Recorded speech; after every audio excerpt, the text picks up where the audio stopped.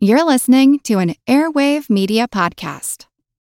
Hey guys, it is Ryan. I'm not sure if you know this about me, but I'm a bit of a fun fanatic when I can. I like to work, but I like fun too. It's a thing. And now the truth is out there. I can tell you about my favorite place to have fun. Chumba Casino. They have hundreds of social casino style games to choose from with new games released each week. You can play for free anytime, anywhere. And each day brings a new chance to collect daily bonuses. So join me in the fun. Sign up now at ChumbaCasino.com. No purchase necessary. VGW Group. Void where prohibited by law. See terms and conditions. 18+. In Sui, China, the Great Wall, the Grand Canal, and the new capital city, Daxing, were all built using a labor-as-tax workforce.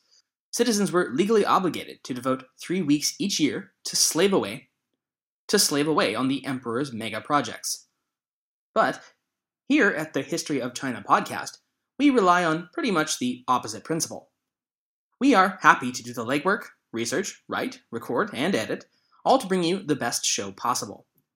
And all we ask in return are reviews and donations. You can find out more about how you can pledge to keep the History of China on the air at our website, thehistoryofchina.wordpress.com, and clicking on the support page. A one-off donation is wonderful and we love it, but a pledge via Patreon to be a continuing supporter is better still. It allows us all to feel individually rewarded for each show and know how much we have each coming month.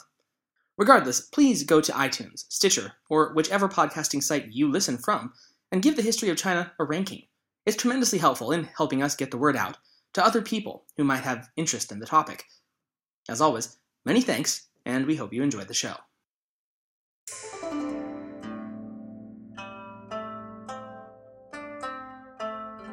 Hello, and welcome to the History of China. Episode 80, Wringing Blood from the Stone. Last time, we covered the rise to power of Yang Guang, and then his early reign as the second emperor of Sui, Emperor Yang, showing that in spite of his historical name and the hatred of Chinese classical historians, he was actually a highly active and engaged monarch over his empire. Then we left off with the cliffhanger ending of his ominous threat to the king of Goguryeo, that is, northern Korea and Manchuria, that if he did not personally come before the throne of Sui and bow before his imperial master, there would be hell to pay. And this week, we'll look at just what happens when King Yongyang effectively thumbed his nose at the Sui ultimatum and said basically, yeah, come and get me. Emperor Yang of Sui has ventured forth to the far northeastern border of China in an attempt to rescue his honor from the clutches of the impudent king of Goguryeo, Yongyang. Little does King Yongyang know that the Sui Empire has secretly begun construction on a new waterway even more navigable than the first dreaded Grand Canal. When completed, this ultimate weapon will spell certain doom for the small kingdom of Koreans, struggling to resist a renewed Chinese domination of East Asia. Now, as we mentioned last episode, the major thrust of Emperor Yang's threat against Korea had not been that the legions of China itself were about to bear down on the Manchurian regions. Instead, it had promised that the Chinese would lead the hordes of Turkic horsemen down upon them. Because, after all, why risk your own forces when you can simply compel one of your suzerains to stick out their collective necks instead? Unfortunately, that would be the first aspect of the invasion of Goguryeo to succumb to Murphy's Law.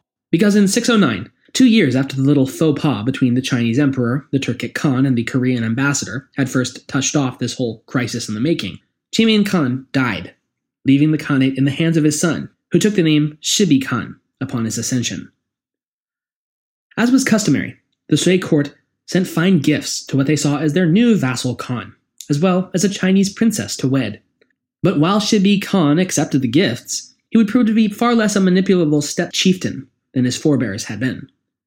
He recognized the games the Sui court had been playing with his people, pitting them against one another for their own benefit. And he was having none of it. When Sui intelligence chief Pei Ju once again began his oft-repeated tactic of building up one of his brother's powers in order to eventually oppose him and keep his reign off balance, Shibi Khan turned hostile to the affairs of Chang'an and ceased coming to or responding to the Sui court. Quite suddenly, the fearsome horsemen of the north were no longer Suis to command. Instead, if justice was going to be meted out against the insolent Korean king, Yongyang, the Chinese were going to have to get their hands dirty and do the job themselves. As it so happened, 609 was also the year that Yongji Channel was completed, the segment of the ever-expanding Grand Canal project that had been the northernmost of the whole affair, and now linked Luoyang's canals directly to its terminus at Zuojun, what is modern Beijing, almost 900 kilometers away. This 7th century superhighway would provide a means of funneling troops and arms almost directly to Goguryeo doorstep, on a scale and speed never before dreamed of, and Emperor Yang understood this. The time to punish Korea was at hand. The following year, he implemented a series of special war taxes designed to raise additional funds from the wealthy and began massing an army along China's northeastern border. The Book of Sui called his army the largest ever assembled in history and numbered it at a staggering 1,133,000 soldiers, which is, let's just get this out of the way, a ridiculous number. More modern historians explain this huge inflation as probably being a product of the Tang Dynasty historians seeking to discredit their predecessor Sui. You know, they had this many soldiers and they still managed to screw the whole thing up. Obviously, they deserved to fall, kind of rationale. Contemporary historians like David Graff put the actual number of Chinese soldiers on this campaign at roughly half that, or around 600,000, which is still enormous. By way of comparison, that's about the size of the entire modern army of Turkey, or about a third larger than the entire Roman imperial army at its height, or just about the entire population of Vermont, all committed to just this one single campaign. And those, by the way, are just the active combatants as well. Such a number does not take into account the support units and laborers that would have been necessary for a movement of this scale. All told, over the course of the war, probably between 1 and 2 million people may have participated in the invasions of Goguryeo between 612 and 614. It boggles the mind.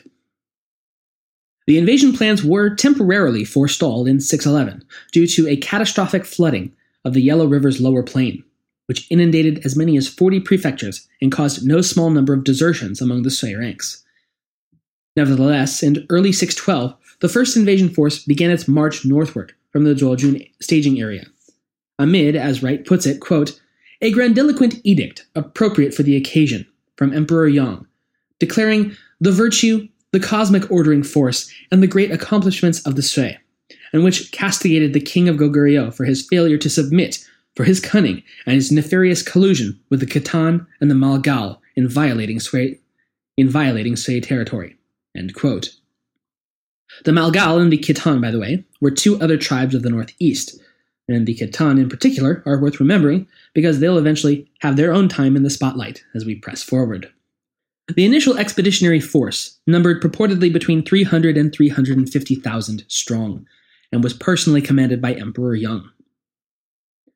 Reports at the time tell of the army being so vast that the time between the first soldiers departed in their columns to the final units leaving camp took more than 40 days.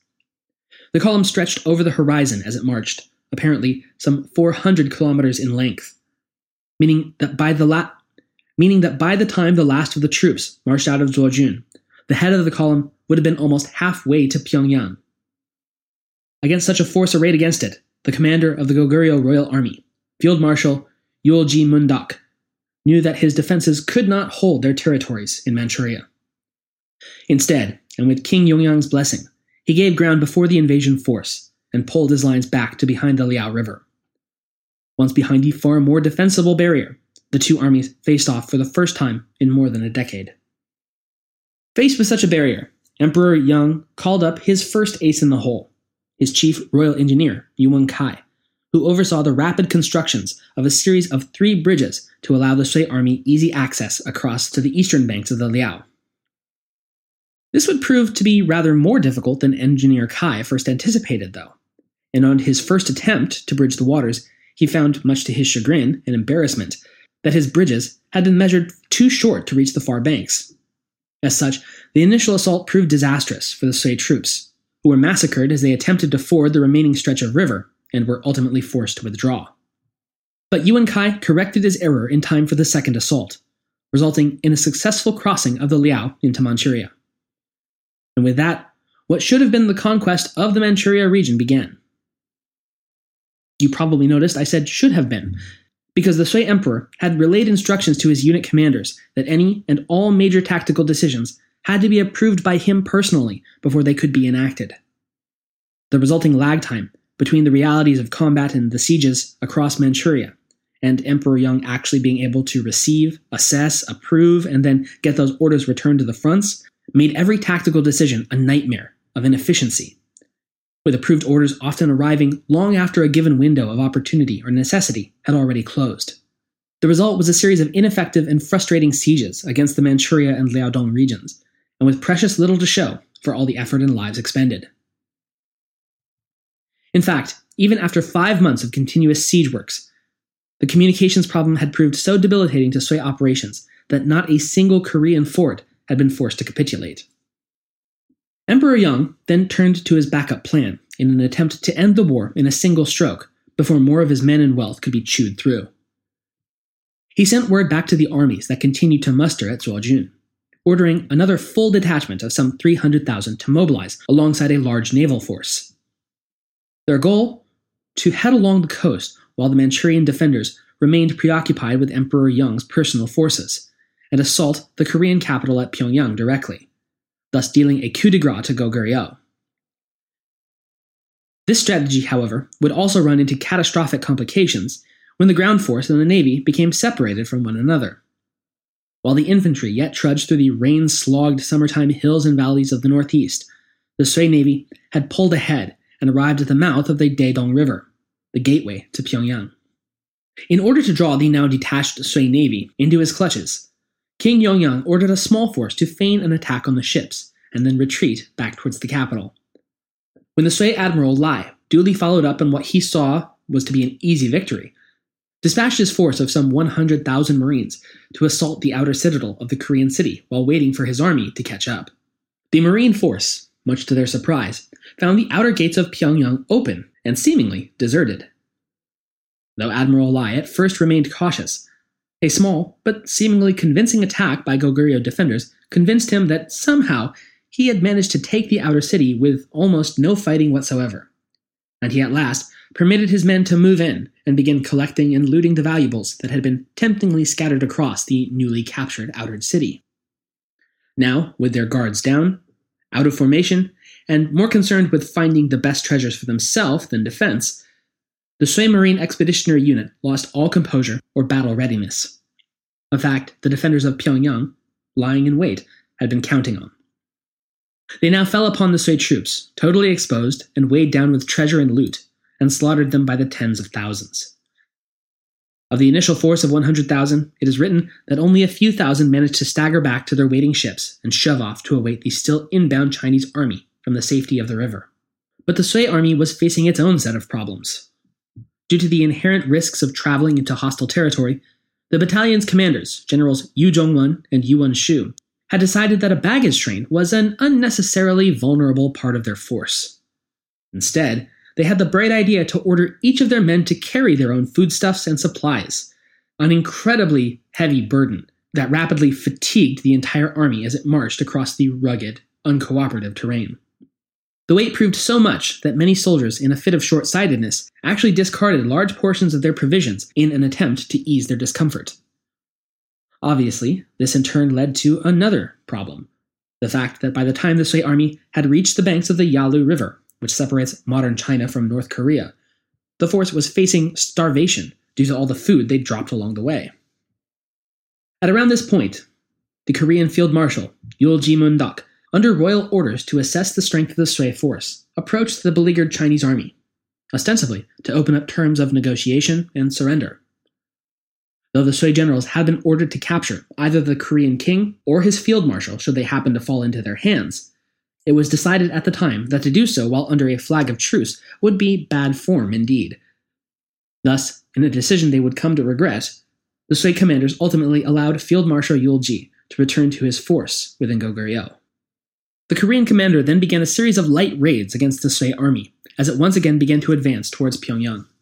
With each strike, often multiple times in a single day, just to keep the Sui military on their guard and without rest, the Korean army would harass the Sui column and then fake defeat and retreat, with the goal of luring the enemy force further inward and stretching it out all the faster. The Sui army ultimately made it to within some 20 kilometers of the Korean capital city, egged on as they were by the perception of having driven the Goguryeo defenders back time and time again. Yet, when faced with the mighty walls of Pyongyang, General Yu and General Yuan belatedly realized what the defenders had been up to this whole march. Their own Sui troops were now thoroughly exhausted from the pursuits and chases, and they had virtually nothing left in the way of supplies, and the Korean walls stood, well defended and nigh unbreachable. At a loss for what he should do, whether to commit his troops to an unwinnable siege, or break off his attack and retreat after having come so far and with nothing to show, General Yu hesitated. But Field Marshal Yul Ji saw his chance and attempted to sway the wavering general in the direction he wished to push him. He penned a poetic letter to the Chinese commander, stating, quote, "Your divine plans have plumbed the heavens. Your subtle reckoning has spanned the earth. You have won every battle. Your military merit is great. Why not then be content and stop this war?" End quote. Hello, it is Ryan, and we could all use an extra bright spot in our day, couldn't we? Just to make up for things like sitting in traffic, doing the dishes, counting your steps, all the mundane stuff. That is why I'm such a big fan of Chumba Casino. Chumba Casino has all your favorite social casino-style games that you can play for free anytime, anywhere with daily bonuses. That should brighten your day a little. Actually, a lot. So sign up now at ChumbaCasino.com. That's ChumbaCasino.com. No purchase necessary. VGW Group. Void where prohibited by law. See terms and conditions. 18+. When even so blatant ego-stroking a maneuver as this failed to move the Chinese general to decisiveness, Yul Ji further sent an emissary to the Sui camp, promising to deliver King Yongyang himself to be escorted back to the waiting Emperor Yang in exchange for the Sui army pulling back from Pyongyang. It was an offer that General Yu, quite frankly, couldn't refuse, and finally seeing an honorable way to extricate himself from this situation, he leapt at the chance and ordered his force to pull back towards the main Sui lines. But little did he know that he was now retreating directly into the Field Marshal Yul Ji Mundok's well-laid trap. The path of retreat would take the Sui army across a river, then called the Salsu, though now known as the Chongchan River. And yes, to those of you who might be Korean War enthusiasts, it's the same Chongchan River that proved the decisive battle between the UN forces and the Chinese PLA in late 1950, ultimately driving the UN back to the 38th parallel and ensuring the continued existence of North Korea. As the great philosopher Mark Twain once put it, history does not repeat itself, but it does rhyme. But back in 612, Yul Ji Mundok had previously ordered the Salsu River to be dammed as part of his grand strategy to drive off the invading Chinese. As a result, the water levels were now quite low at the downstream place of crossing for the now withdrawing Sui army. As the Sui began to float across the calm, shallow waters, Marshal Yul Ji waited, and waited, until the middle of the Chinese column was wading through the deepest section of the river. And then he ordered his dam opened at once. We've discussed the sheer destructive power of opening dams as a weapon prior in the show, and this was certainly no exception. The rampaging cascade of river water tore through the effectively trapped Sui flotilla, sweeping away tens of thousands of men in an instant. Then, as the Salsu's waters began to ebb, the shocked and already devastated Sui forces turned to find Goguryeo's heavy cavalry sweeping down upon them, forcing the survivors to literally flee for their lives back across the Yalu River. A grueling 65-mile trek in even the best of times. But with the Korean cavalry hot on their heels, the disastrous rout would result in the almost total destruction of the Sui army. Out of the more than 300,000-strong force that had initially crossed the Yalu and advanced on Pyongyang, reportedly only 2,800 would ever make it back across, earning it the top spot as history's most costly classical battle in the world. More than 3 times the losses as the Battle of Red Cliffs, and between 4 and 6 times the number of dead as the Battle of Cannae. It was and is for the Koreans one of their greatest and most glorious triumphs in their entire national history, and for the Sui dynasty, a costly and embarrassing defeat. But costly though it was on a scale almost unimaginable in the 7th century, the Sui were down but far from out. Though the expedition to take Pyongyang had been wiped out, the occupying army of Manchuria yet remained, albeit with their confidence badly shaken. Nevertheless, by this point, it was nearing the onset of the Manchurian winter, where temperatures can easily plunge to between -50 to -30 degrees Celsius for the duration. Emperor Yang and what remained of his army had little choice. They could withdraw, or they could freeze. The 612th campaign to reclaim Goguryeo was over, and what a catastrophe it had been. Upon returning once again to his own domain, however, the surely already grumpy Emperor Yang was in for another wave of bad news. You may recall that immediately prior to his invasion of Manchuria, the Yellow River, as it is wont to do, had flooded and caused widespread famine, displacement, and disease across the basin. As a result, virtually all up and down the Yellow River, from Fufeng to Bohai, agrarian rebellions had broken out across the north, aided and abetted by the by now thoroughly disabused and downtrodden elements of the imperial army that had deserted before, during, but especially after their catastrophe at the Salsu River. Nevertheless, Emperor Yang would not be dissuaded. The king of Goguryeo had now not only flouted his will, but embarrassed him in the field, and the ego of the Sui emperor could not allow such slights to stand.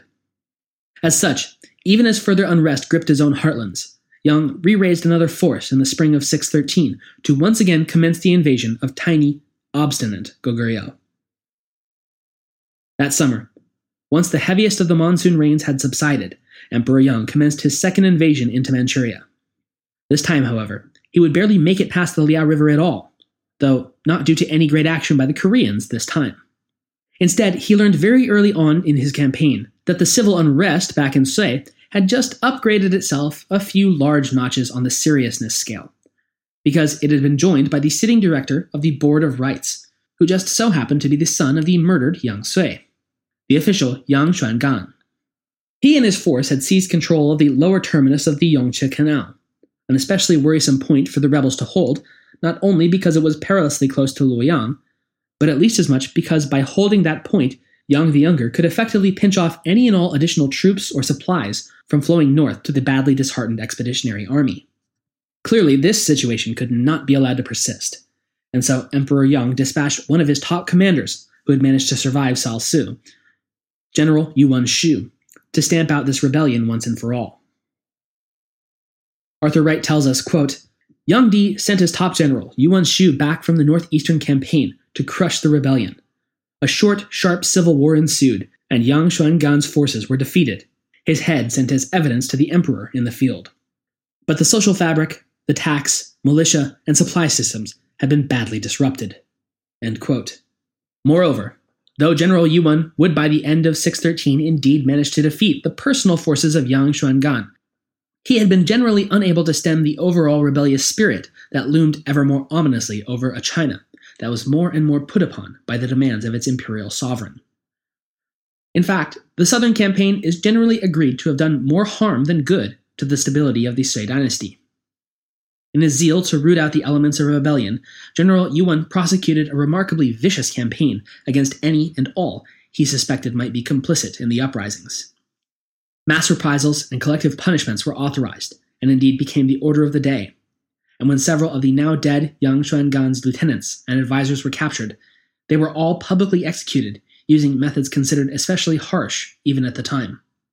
They were executed via what was in effect a firing squad of archers, and then their bodies were drawn and quartered, and then burned, and the ashes scattered.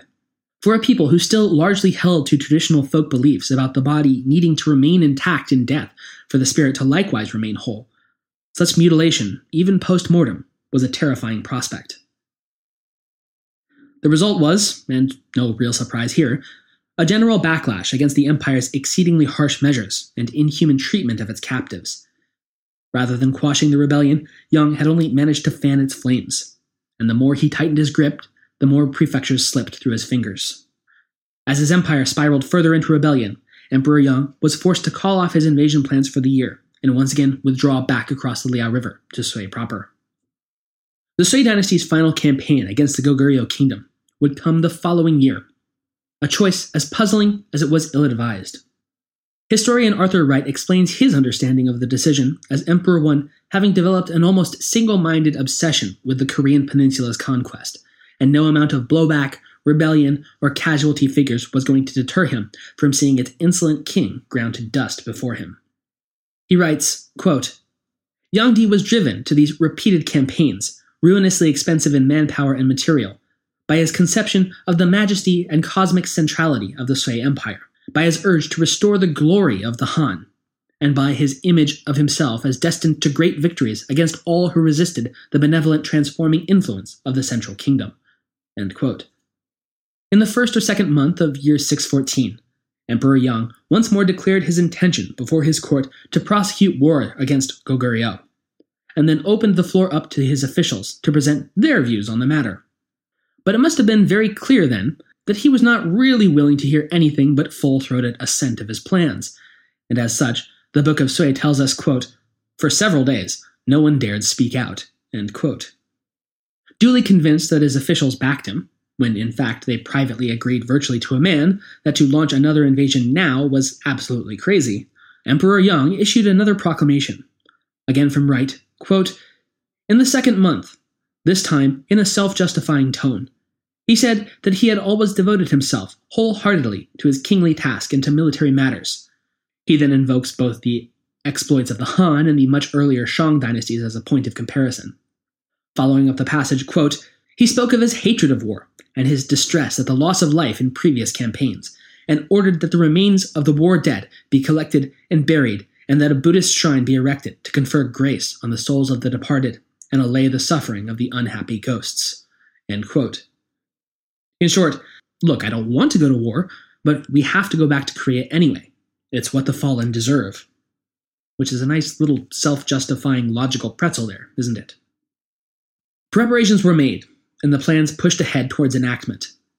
All of this, despite the fact that by now the ruinously costly war efforts had drained the imperial coffers, as well as the imperial supply and grain caches, which had only a few years prior been literally overflowing with millions of bushels of grain, but which were now insufficient to even feed a peacetime populace, much less supply yet another adventure into Korea.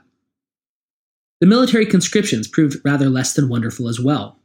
Across the empire, thousands of men slated to report to command posts simply failed to materialize, and horses had grown as scarce as they'd ever been since the inception of the Sui dynasty, resulting in piteous cavalry turnouts as well.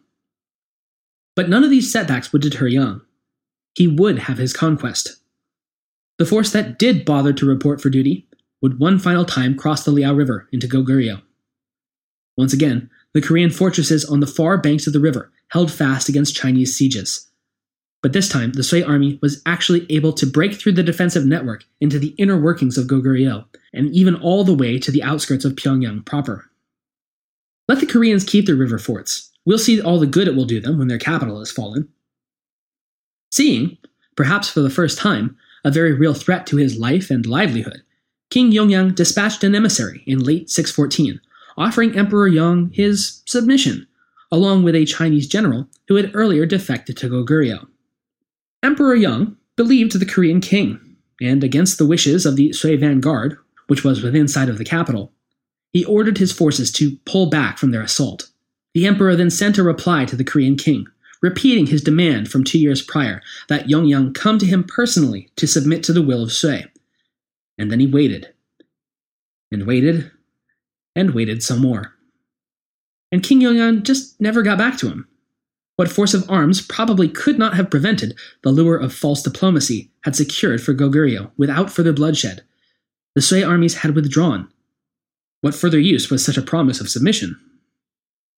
It goes without saying that Emperor Yang was furious when he finally figured out that Yongyang was never going to call him back.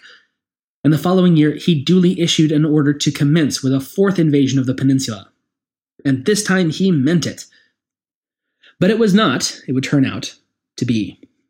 Between the massive toll his foreign misadventures had taken on the empire, the as-yet unsolved hardships of the Yellow River's flooding, along with the ongoing burdens of the mega-projects such as the Great Wall, the Grand Canal, and the still-under-construction capital, Daxing, the Sui Empire had begun to buckle under the crushing weight of imperial demands and domestic slippage.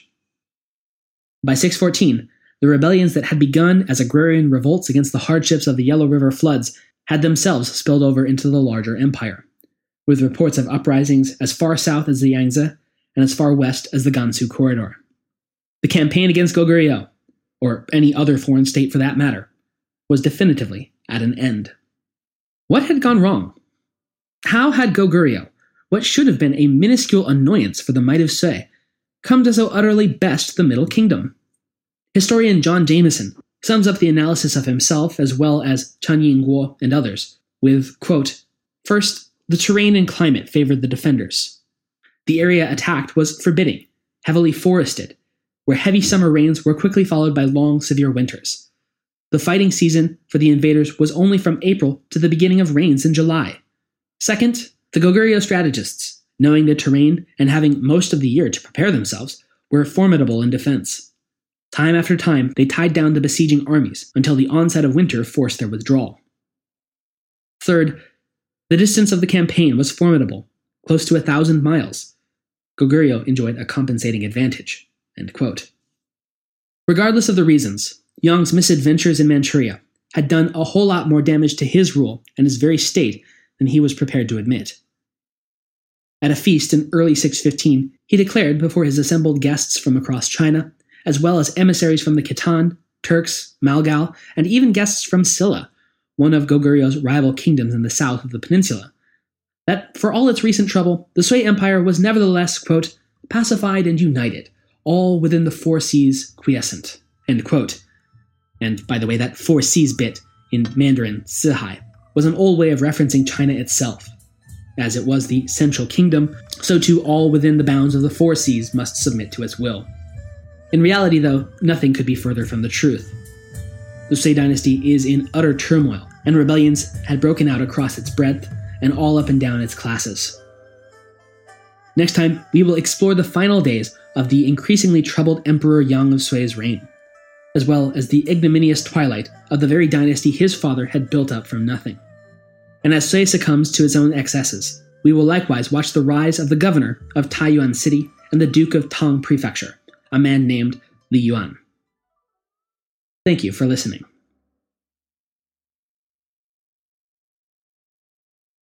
With Lucky Land Slots, you can get lucky just about anywhere. Dearly beloved, we are gathered here today to... Has anyone seen the bride and groom? Sorry, we're here. We were getting lucky in the limo and we lost track of time. No, Lucky Land Casino, with cash prizes that add up quicker than a guest registry. In that case, I pronounce you lucky. Play for free at LuckyLandSlots.com. Daily bonuses are waiting. No purchase necessary. Void where prohibited by law. 18+. Terms and conditions apply. See website for details.